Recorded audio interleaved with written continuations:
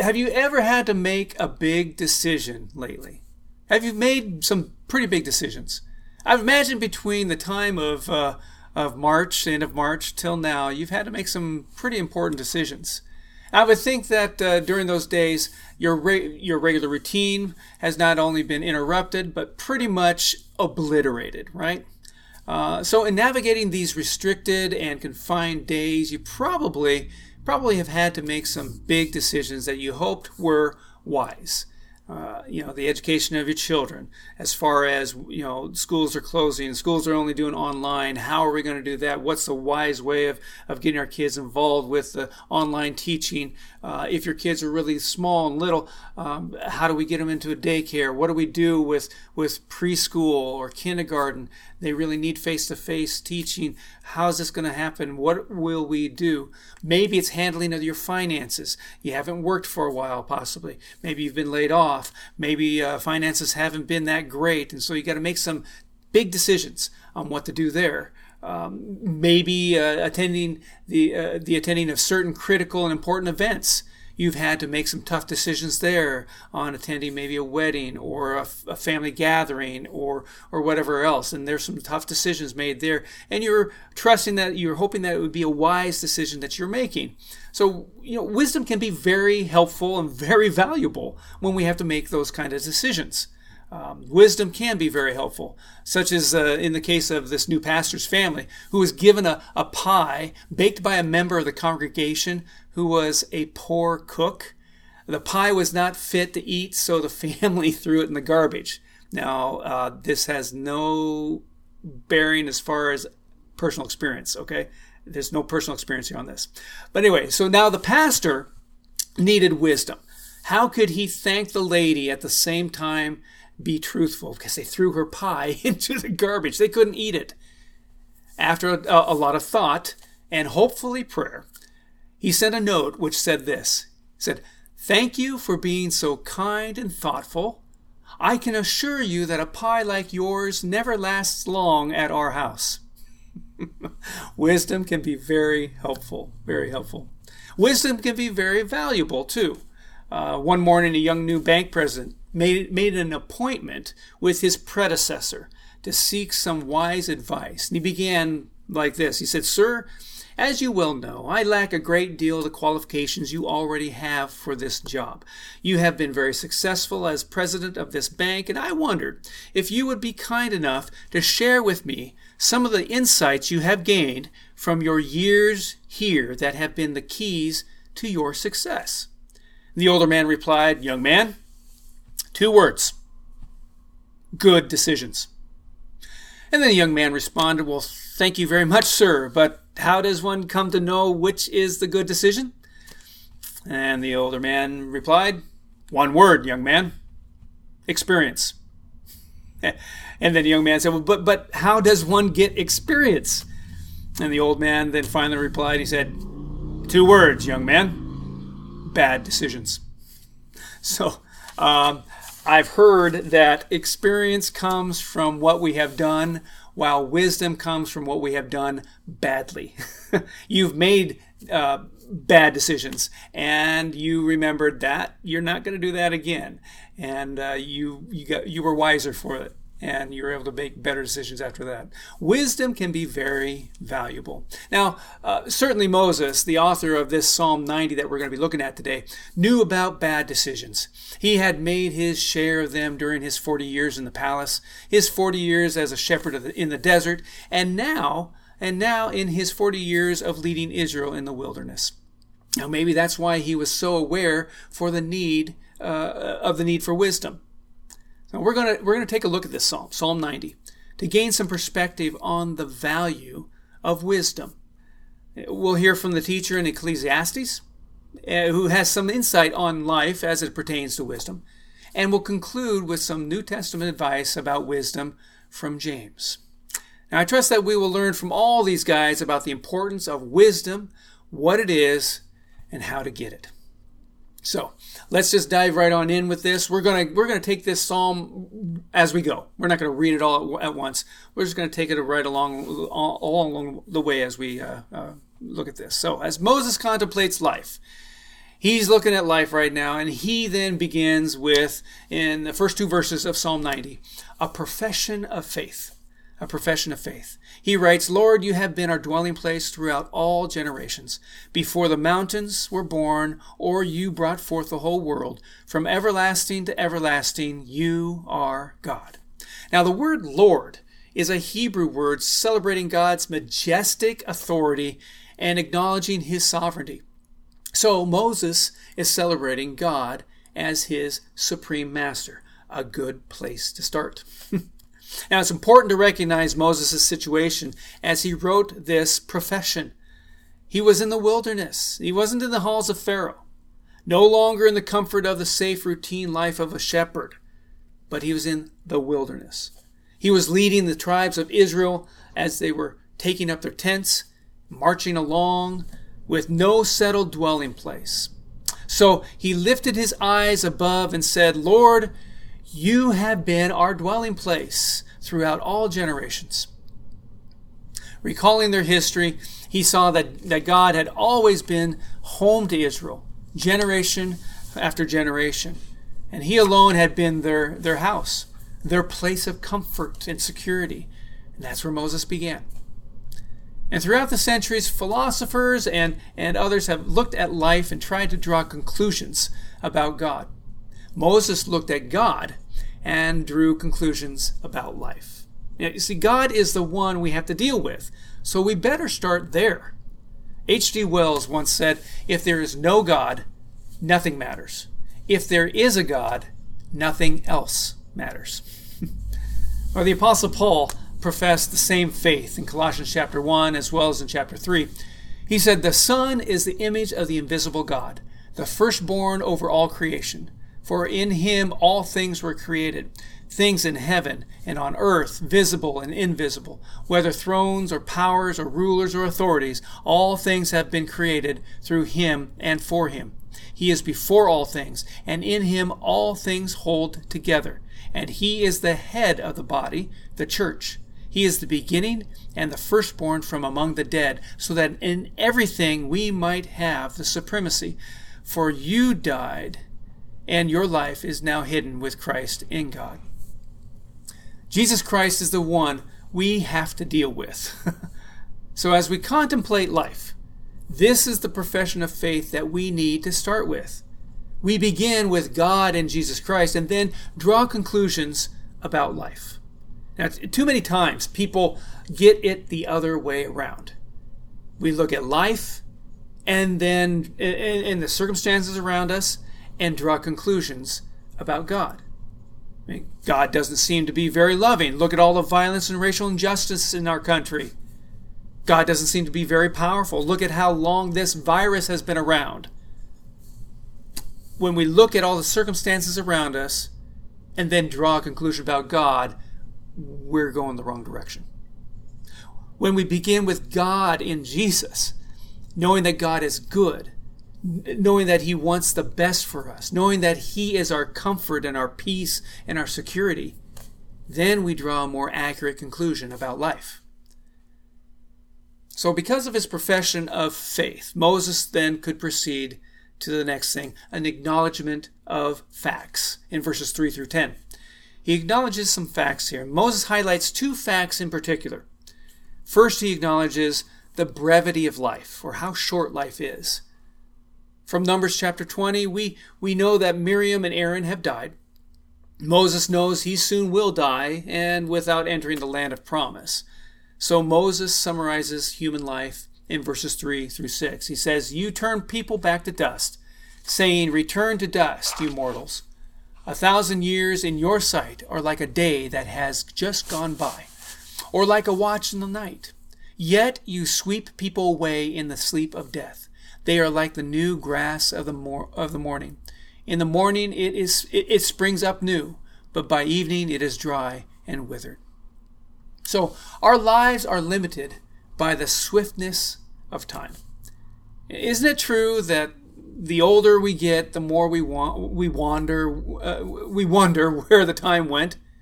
We wonder time flies. Weren't our kids just little guys, little girls, sticking around, and didn't they just start school? Now they're out of college, working, starting their own families. When we get older, we look back and we wonder where the time went. Psychologists have said that the primary subconscious concerns of the person over 50 is preoccupation with his or her own death. I'm over 50. I don't know if that's preoccupying my thoughts right now. But maybe those of you who are beyond 50 and moving older, maybe that comes to your mind more often. We don't always talk about it or constantly think about it, but it's always in the background of our consciousness. And many people in their mid-30s to mid-40s go through what we would call a midlife crisis. They realize time is flying by and want somehow to maybe slow it down or maybe to speed up what they're doing so they can accomplish more with the time they have. They're beginning to deal with the fact that they may not have time to accomplish all they had dreamed and envisioned for their lives. So you get to that point and you try to speed things up or slow down time. So what are we doing with our lives in light of its brevity, in light of how short it is? What are we doing with our lives? Are we being selfish and seeing what we can get out of it? Or are we doing some things for other people? Are we seeing how God can be using us and be a blessing to other people? I'll talk about the legacy and that later on here in this message. So I don't want to get too far ahead of myself here. But what are you doing with your life? What are you doing with your life as short as it is? Then the second fact Moses acknowledges here is the wrath of God. Verses 7 through 10. We are consumed, he says, by your anger and terrified by your indignation. You have set our iniquities before you, our secret sins in the light of your presence. All our days pass away under your wrath. We finish our years with a moan. Our days may come to 70 years or 80 if our strength endures. Yet the best of them are but trouble and sorrow, for they quickly pass and we fly away. Well, the background for Moses is not only his own sin, but the fall of humankind that he wrote about in Genesis. When we begin with God, we see our true condition through his eyes. And so Moses continues in verse 7 that Israel has been consumed by your anger. The root of the noun anger, the word anger, the root of that is nose. It's kind of interesting. And so when God is angry, he snorts like a wild horse.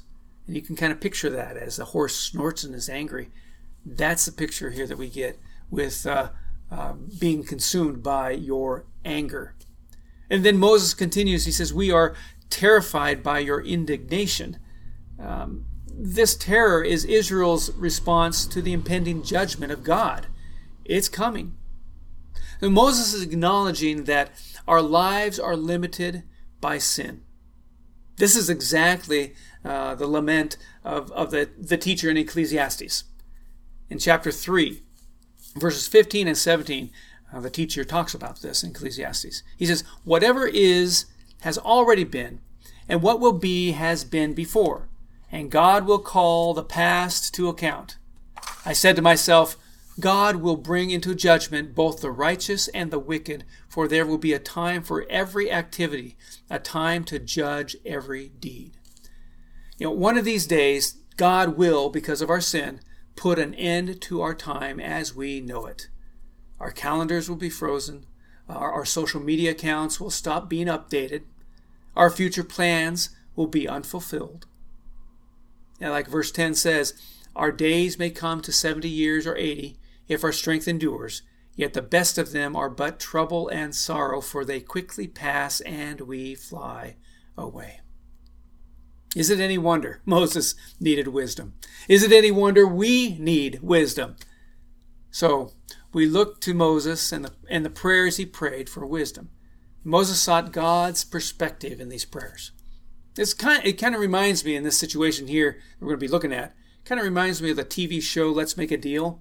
You've probably seen that show. Some of you haven't, but it's where contestants need to choose what's behind door number 1 or door number 2 or door number 3.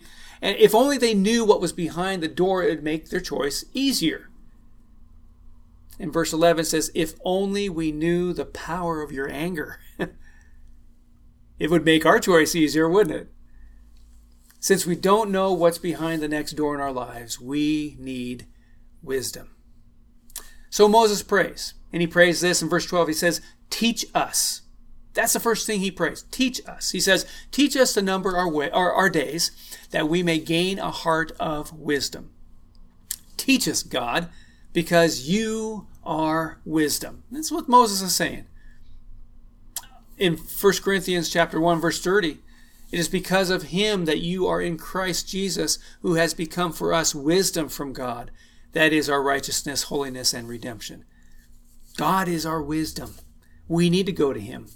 And Moses understood the importance of living life to the fullest each day. It means valuing the time we do have by using it for eternal purposes. Teach us to number our days. We can't apply wisdom to our hearts like Moses prays without considering each day as our possible last day. What would you be doing if this were your last day? Maybe right after this message, you'd probably go out and do something that you couldn't do before, or if this were your last day, you'd put some good thought to it.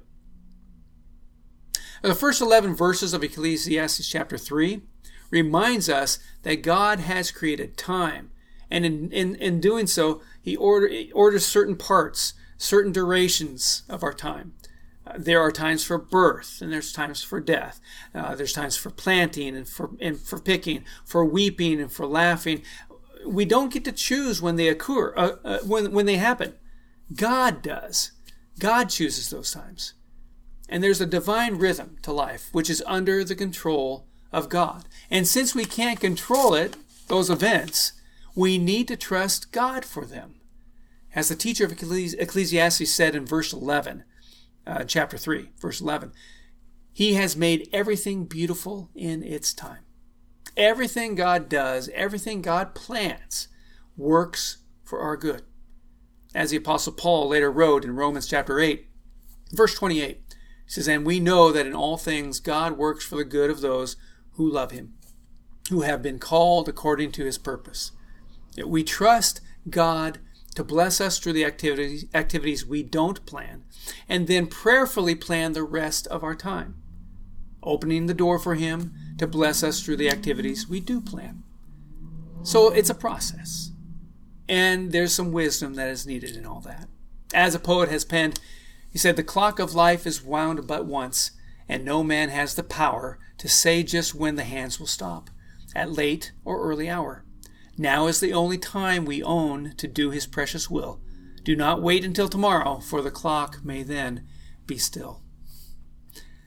And then we have Moses' second petition for wisdom. As he's praying, teach us, he also prays, satisfy us, in verses 13 through 16 of Psalm 90.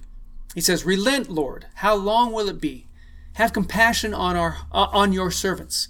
Satisfy us in the morning with your unfailing love, that we may sing for joy and be glad all our days.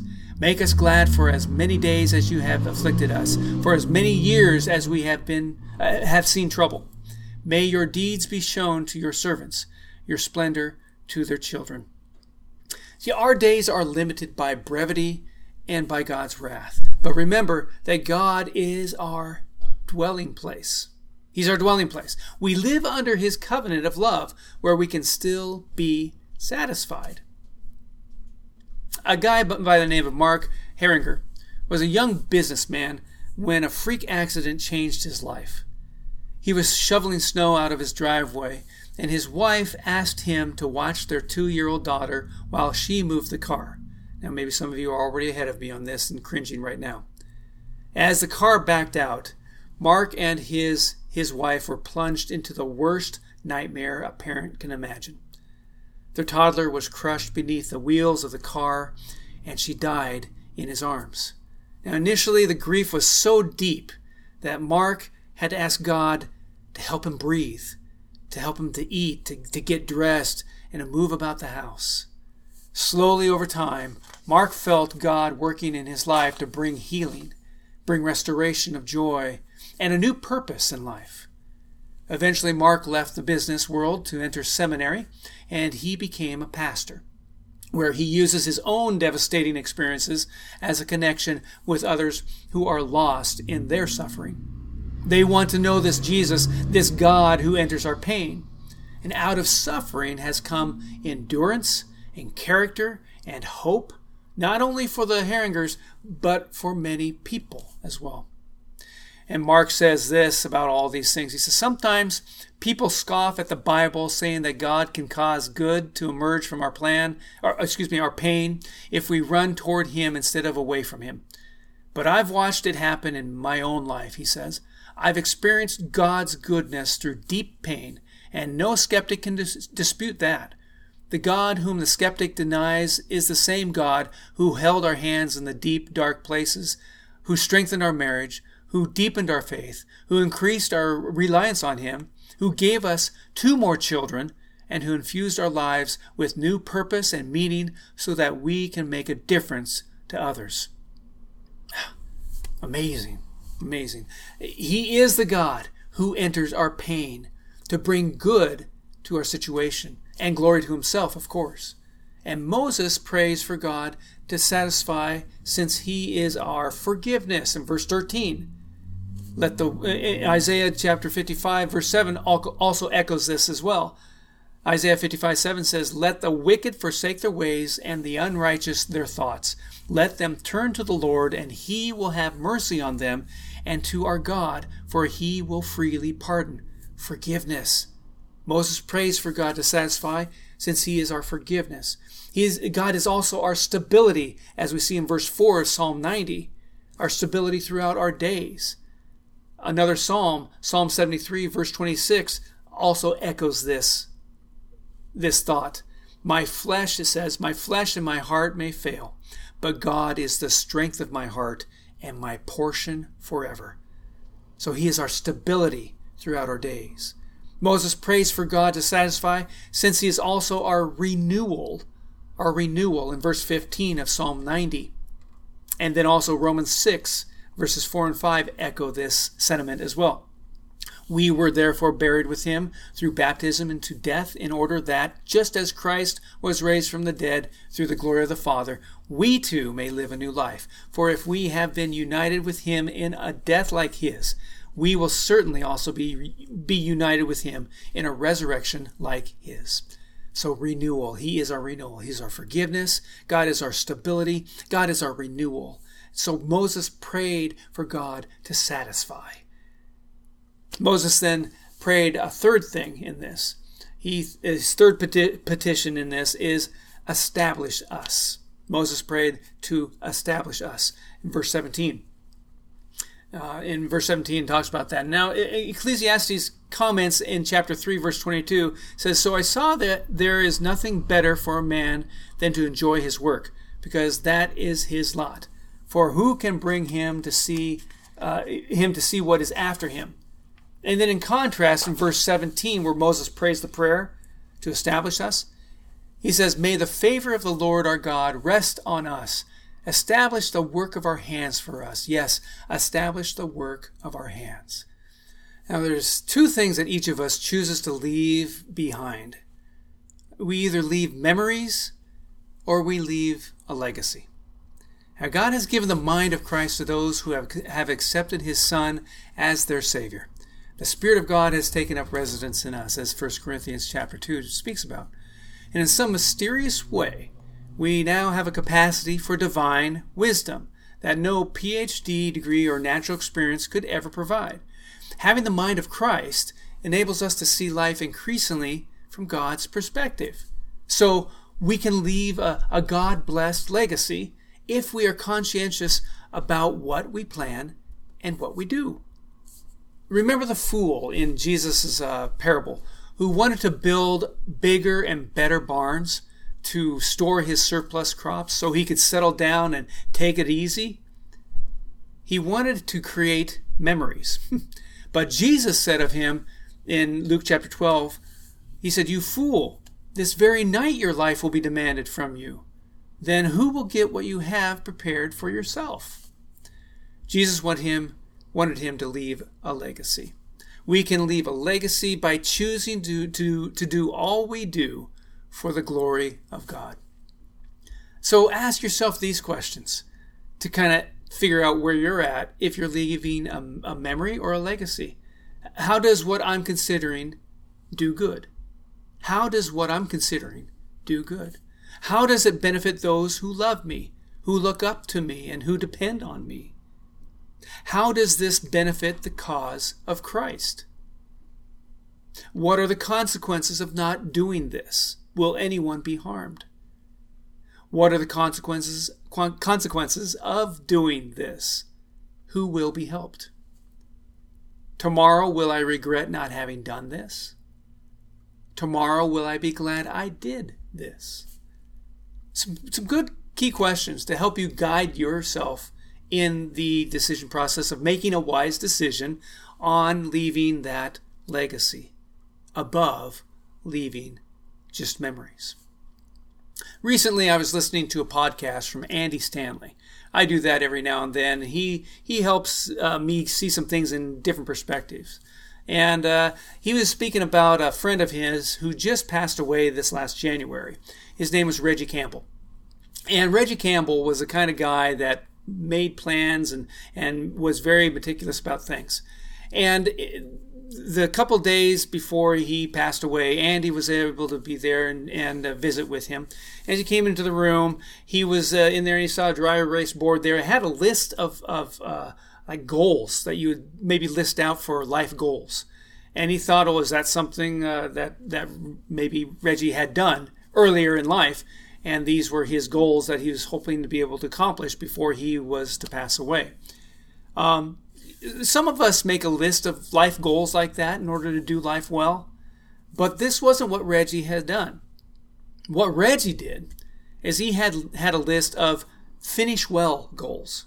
He wanted to finish well. And so in those goals that he had, I want to share with you as well what Andy shared in that podcast about his friend Reggie Campbell. The list of finishing well. There are 6 of them. He said, number 1 was, I will walk with Jesus every day. I will walk with Jesus every day. Now remember, this is a guy who had focus, but also knew that his days were numbered. He wasn't long for this life. But he would walk with Jesus every day. Even if Jesus didn't heal him, he would still trust and walk with Jesus every day. Number 2 that he listed there, I will be grateful and live every day to the fullest. I will be grateful and live every day to the fullest. He was going to make sure that each day was done to the fullest. He was going to be thankful for whatever that day held, no matter if it was good or bad. And then number 3, I will bless my family with words, pictures, and videos. He wanted to be sure that his grandchildren knew about Grandpa. He wanted to be sure that they knew what he looked like, knew what he sounded like, what he said, all these different things. So he made sure that he would bless his family with words, pictures, and videos. Number 4 that he listed on there, I will invest in my guys for their good, God's glory, and not mine. You see, Reggie had a small group of men that he was gathering and he led. And he wanted to make sure that he led those guys for their good and for God's glory, not Reggie's glory. So he wanted to make sure he was mentoring in a correct way. And then number 5, he said, I will let people love on me. I will let people love on me. You see, in times of sickness and situations like that, people will bring casseroles, bring food, or come by and bring a card. Somehow they just wanted to love on his family, he and his family. And so to not let pride get in the way, he was wanting to make sure that people were able to care for them. So he would let people love on him and his family. And then the 6th one here was one that was pretty important, and I think that we can take to light as well too. I will not give up and run out the clock. I will not give up and run out the clock. Basically, I will lean in instead of sit it out. As time goes on and it doesn't look any better, you're not going to give up. You're going to keep on going, keep on trusting God, keep on moving forward, knowing that God's going to use whatever it is in your life right now for His glory and His good and for your betterment as well. I will not give up and run out the clock. I think, and then at the end of this, then Andy Stanley said, so this is the prayer he mentioned. This is the prayer that he encouraged everyone to be able to be praying. And I think it's a good one for us as well, too. He said, basically, this is the prayer. God, use this until you choose to remove this. God, use this until you choose to remove this. And I think that is a wise prayer. I think it's a very wise prayer and a wise way of helping us leave a legacy instead of just memories, especially as Reggie Campbell was working on the list of 6 things. Be able to leave a legacy. And so whatever trouble comes our way, whatever trials come our way, that we would pray that God would use this until He chooses to remove this. I don't know what's in your life, and I imagine it. COVID-19 is on top of your list. There are probably other troubles and situations that are on your heart right now. But whatever it is, I think your prayer should be, God, use this, whatever this is, use this until you choose to remove this. Reggie Campbell chose to do all he did for the glory of God in leaving a legacy behind. And I think now is the time for us as well. Now is the time. Now is the time to be done with lesser things and give our heart and soul and mind and strength to serve the King of Kings. Now is the time to stop worrying and start trusting God. Now is the time to bring our children and our young people into the presence of God. Now is the time to rescue the perishing and pick up the fallen. Be there. Now is the time to stop looking for better bait and just start fishing. Be fishers of men. Now is the time to stop trying to find better soil and just start sowing seed. Now is the time to stop talking about prayer and start praying. Now is the time to stop looking for excuses and start making some commitments. Now is the time to stop playing at Christianity and start fully committing to following Jesus Christ. If you are a follower of Christ, be one. Now is the time to stop finding ways to avoid Jesus and instead invite Him into your time commitments. Let Him be part of your whole life, every aspect of your life. Don't put off until some time when you should do what you should do today. It really is an issue of time. You will always create a memory or a legacy by what you do in the present moment. All you know is that you have this moment today. And that's all you need for the opportunity to make a difference.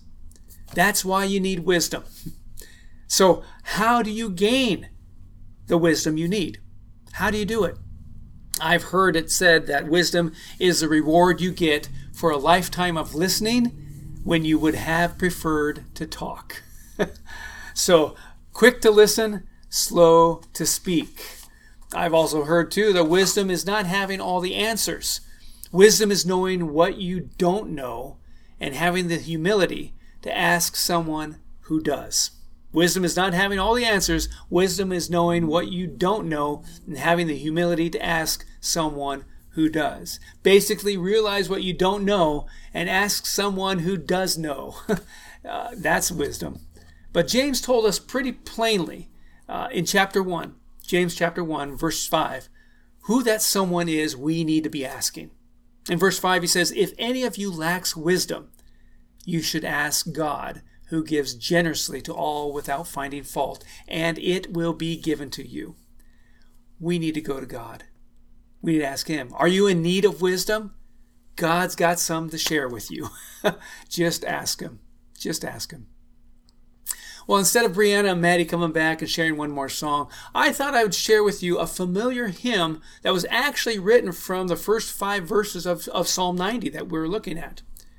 In 1714, Queen Anne of England lay dying, and she had no son or daughter to succeed her. Who would be the new ruler? All of Britain was really concerned about this. Isaac Watts had reason to worry. His father had been imprisoned under the previous regime because his views didn't please the ruling family. And as a young child, Isaac had been carried by his mother to visit his father in jail. And Queen Anne had brought a new tolerance and had given freedom to Isaac's father. But now what? Now what? Isaac Watts turned to Psalm 90 for his answers, and he wrote a hymn about time. God stands above time, and in him all our anxieties can be laid to rest. When the events of the day bring worry and concern, the God of the ages remains our eternal refuge. No matter how much COVID-19 rages out there, no matter how many people rage because of COVID-19, no matter how many people are raging through the riots and all those things going on, no matter what goes on out in that world today, whatever those events bring, the worry and concern, the God of ages remains our eternal refuge. Listen to what Isaac Watts penned in this hymn. He said, "O God, our help in ages past, our hope for years to come, our shelter from the stormy blast, and our eternal home. Beneath the shadow of thy throne, thy saints have dwelt secure. Sufficient is thine arm alone, and our defense is sure. Before the hills in order stood, or earth received her frame, from everlasting thou art God, to endless years the same. 1,000 ages in thy sight are like an evening gone, short as the watch that ends the night before the rising sun. Time, like an ever-rolling stream, bears all its sons away. They fly, forgotten as a dream dies at the opening day. O God, our help in ages past, our hope for years to come, be thou our guide while troubles last, and our eternal home." A great hymn to remind us once again, God is in control of this. He is the one we go to. He is the wisdom we need these days. Go to him first. Trust in him. Cling to him. He will help. Let's pray. Lord Jesus, thank you for your message today. Thank you, Lord, for what you've brought to us. And I pray, Lord, that you would help us put into action what we've heard today. Lord, if there's those who are here today listening and watching that still have yet to trust in you as their Savior, I pray, Lord, that they would make that decision today in a prayer that is so simple of basically, God, forgive me. That is it. God, forgive me. And Lord, I pray that you would come into their heart and bring full assurance in their heart that they now are a child of God and they have been forgiven. Lord, I pray that you'd also, too, bring peace and rest to your children of God, those who trust in you as Savior. And Lord, I pray that we would always put our trust in you, no matter what goes on. Looking down the road in November when the elections happen, whoever's our president to come, whatever's going to happen down the road, Lord, you are still in control. You are our refuge. And I pray, Lord, that we would not lose sight of that. And Lord, I pray also, too, that whatever these days hold, that we would be ready to hold on to you, the rock of our salvation. Lord, thank you that we can go to you and we can trust in you. We love you, Lord, so very much. In your name we pray. Amen. Let me leave you with this benediction found in Colossians chapter 3, verses 16 through 17. It says, "Let the word of Christ dwell in you richly, teaching and admonishing one another in all wisdom, singing psalms and hymns and spiritual songs with thankfulness in your hearts to God. And whatever you do, in word or deed, do everything in the name of the Lord Jesus, giving thanks to God the Father through him."